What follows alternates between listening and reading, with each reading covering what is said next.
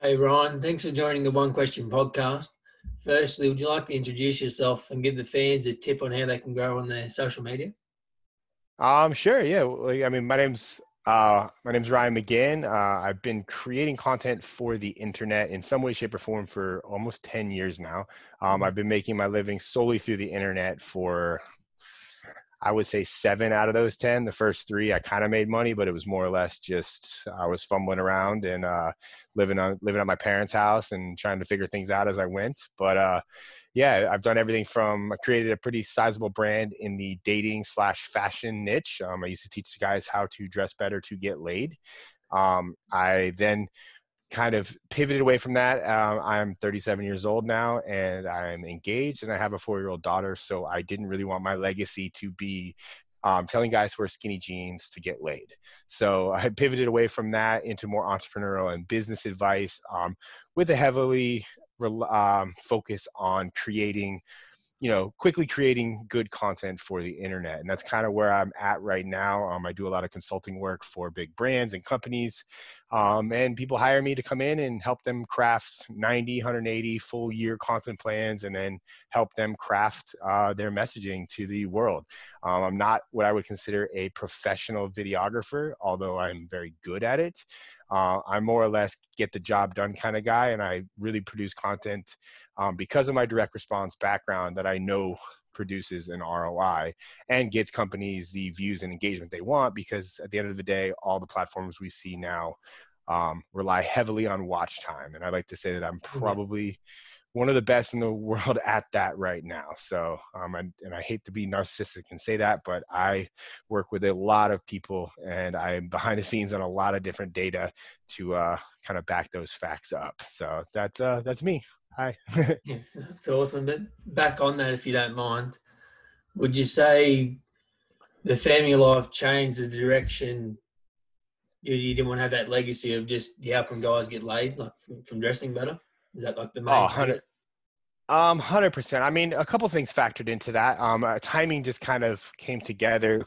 I was at like a crossroads with my business. YouTube, I've always been more on the controversial end of my content, even with what I do now. Like I just kind of say what I feel, and I'm not afraid to put that on camera. And a lot of times that brings a lot of controversy. So being that my YouTube channel was heavily focused on helping guys dress better to get laid, YouTube, they went through a phase where they basically banned my channel. And what that meant was all my videos were demonetized. I had over Oh 500 gosh. videos all get demonetized basically overnight. And it wasn't so much the AdSense that was the problem. Yes, I did lose a couple $1,000s a month in AdSense when that happened, but they stopped showing all my videos because there was no incentive for them to show them anymore. So I lost all of my traffic. And I was heavily monetizing off the platform, which if you guys are watching this, that's a really good, you should always be doing that because you can't rely on social media platforms. They're very volatile. Hence, in this case, I lost my YouTube channel almost overnight. It did come back a little bit, but then that kind of right around that time, me and my fiance found out we were pregnant, or she was pregnant, and I was going to be a father. And I kind of took a long, hard look at myself, and I just didn't want my legacy. The only thing for me to be known about was, helping guys get laid by dressing better. And I'm a big believer in skinny jeans. Hence the controversial things. I knew that they work well. A lot of my videos are still on the internet today. So I never deleted anything. I don't believe in that. So Yeah. that whole chapter of my life is still there. It still helps a lot of people. My channel did come back a little bit. It still gets like 100,000 to 200,000 views a month. But that initial shadow ban, or whatever they want to call it, really kind of hit me at a time where I needed to make a choice, and I chose to step away from that, and I don't regret it one bit. Yeah, that's awesome. Well, you can tell you're very passionate in your videos as well, which is awesome. Yeah, I believe you got to bring an energy to content, Exactly and right. if you're boring and monotone, you don't get as much views. Well, before we get into the one big question, where do you see yourself in 5 years? Where's Ryan going to be in 5 years? Uh, it's a good question. I mean, I'm still going to be creating content in some way, shape, or form. as long as like what we were talking about, is TikTok doesn't get banned, I see a heavy focus on short form content. If I had to say I have like a superpower, if you will, I'm just very good at creating short form content. And for Yeah. those watching that, I consider that content that's less than a minute.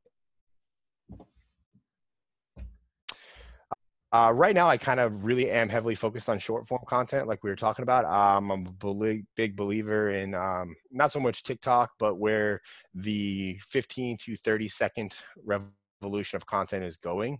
So I definitely know that in the next 5 years, I'll be doing something along those lines. I hope to be helping a lot more people kind of structure that and kind of make money from that, because a lot of people on the internet right now don't really know how to monetize short content.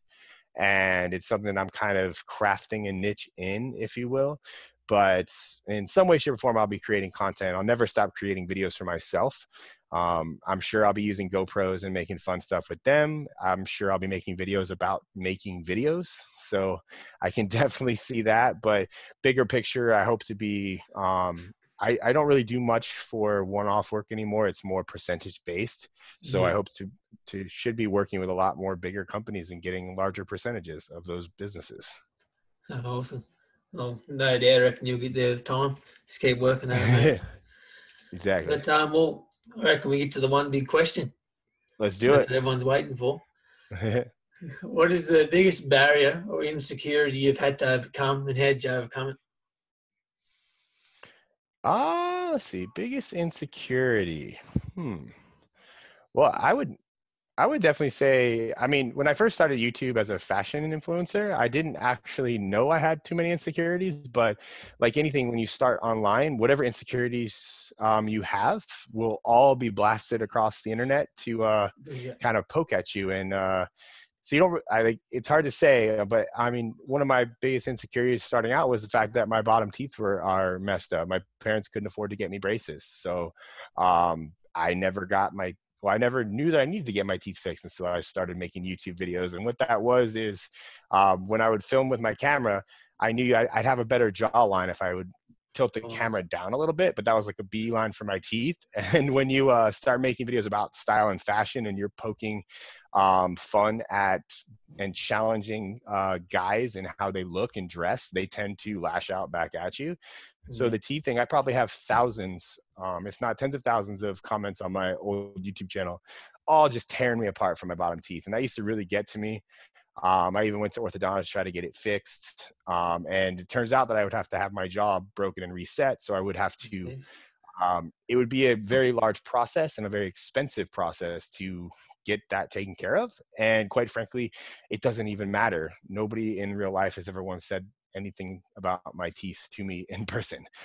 It's just ignorant idiots on the internet. So once I kind of got over that and realized that, it's not so much my problem as it is theirs, you just kind of develop some thick skin. And I mean, the internet's a harsh place. So whatever insecurities, I mean, the best advice I can give somebody is you need to swallow your own insecurities and as they call it, eat the elephant. So once I knew that my teeth were what they were, I started making videos about my teeth. I even did products with teeth whitening companies, and I got paid more because they knew that my videos would get more money because they knew that people were always paying attention to my teeth. So, I ended up profiting off of them in numerous ways, in shape or form. So, yeah, they still bother me, and there still probably will be a time where I just get them all fixed.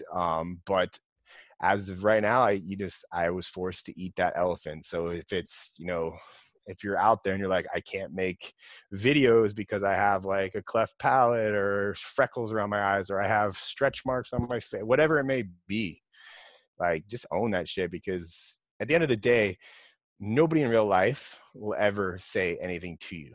And if they do, most likely you're going to punch them in the mouth. So that's just not how the real life works. But on the internet, Johnny Fruntcake 7992 will say something about you. And you just have to know that they're very miserable and they're fat, overweight, sitting in a basement, and they probably haven't been laid ever. So That's some good advice, mate. that's how I make that's how I deal with that. But yeah, I mean, insecurities are, you can't get away from them, but just know everybody has them too. There's no content creator, there's nobody that's getting a lot of views that doesn't have as much insecurities. I don't care who they are. The thing is it's like working out. um, you have to have a muscle. Thick skin's a muscle. It doesn't build overnight, it builds over time. And you just have to, it's like taking licks. Just know that everybody wants to go viral, but they don't know what's going to come with that virality. Yeah. And I've had a lot of videos, I mean, hell, even on TikTok right now, I mean, as comments are turned off, are limited because I get attacked, so it's just, it is what it is. But at the end of the day, it's engagement, and social media platforms love engagement. So whether they're hating on you or they love you, you're still going to get paid. Exactly. So I'm back on that. Would you be? It'd be better off to keep the comments going than to disable them, isn't it? Just to get that interaction. I mean, it's hit or miss. I mean, like, once you hit a certain level, you can kind of turn. I mean, I have comment filters turned on. So like, but you can't comment filter emojis. So it's always interesting how certain, like, that's the thing too. You can try to fight them, but if they want to make comments, that like somebody will. I mean, if it really bothers you, filter the comments. YouTube has that, Instagram has that, TikTok has that. You can filter specific words. So like once I started blowing up on TikTok, some of my, I filtered teeth, dentist, orthodontist, like the main ones, but it's just, I mean, why not? It's, I get, 30, 40, 50, 100 comments a post, even without the hate. So it doesn't really matter to me too much anymore. But, on YouTube, you can make the comment filters, but again, like some of them get through. It's, I guess you have to take mental health. Like if you don't have enough thick skin to handle it, then, I mean, you'll still see the comments though, even though they're filtered. So it doesn't help you any, it's just the public doesn't see it. Yeah. So either way, you have to develop that. So it's up to you. I mean, but if you're getting heavily attacked about something, you're just over it. Yeah, fucking put the comment filters on. That's what they're there for. So, but yeah, it's definitely, and just for an example, in one, like you can make a post on Instagram, and in one post, somebody will call, like the post could be like two people will look at the same post. One person will call you overweight and one person will tell you that you look really good. Like there's no way to stop it. It's like Democrats and Republicans. They watch the same thing and both have different narratives. Like there's no, you can't control that. It's only control what you can control. And that's how you keep showing up. Like, at the end of the day, I don't care if a video of mine gets thousands of hate comments. I'm still going to make a video tomorrow and post it. Like that's, I think that's the skill that most people lack and that they don't have. And they don't sort of follow through, or they get those negative comments and they sort of stop, or they get off. When you start getting negative when you start getting negative comments, you should triple down and do more. Yeah. Because that means you are doing something right. Yeah, I like that. Well, just how they're watching you, aren't they? So I guess you can view it as a positive there as well. Yep. I mean, but your biggest haters will be the ones that watch you the whole time. So yeah, so it's funny. It doesn't make any damn sense. Like I've never left a negative comment on the internet in my life. I don't know. Like, some people I troll back. Like, I don't know. I probably take things too far. Cause I know it's engagement. So especially on TikTok, when I started, if I get somebody that disagrees with me, I just keep poking the bear, because they'll keep responding and TikTok will keep seeing that as engagement. Like, so I'd prefer to use it to my, and sometimes, another thing is like, sometimes you get criticism that maybe you don't want to hear, but it's actually good advice. It's just most people that are going to leave that type of advice on a random TikTok video, they're probably not going to say it in a way at which feels good. So, I do look at it with sometimes like, man, is this guy right? Like, am I doing something wrong? Like, but again, I'm still going to make a video tomorrow regardless. Yeah. Like, so that is, to me, that's more important than anything. And if people watching this or hearing this, if they can do that, like, and they can do that long enough, something on the internet will, like, your life will change in some way. Yeah. Well, we'll wrap it up there. Thanks for joining the One Question podcast. And I'm looking forward to the next content you're going to post. Awesome, man. I like it. There'll be some today, and then tomorrow, and then most likely the day after. Thank you for doing it again, mate. Like, I really appreciate it.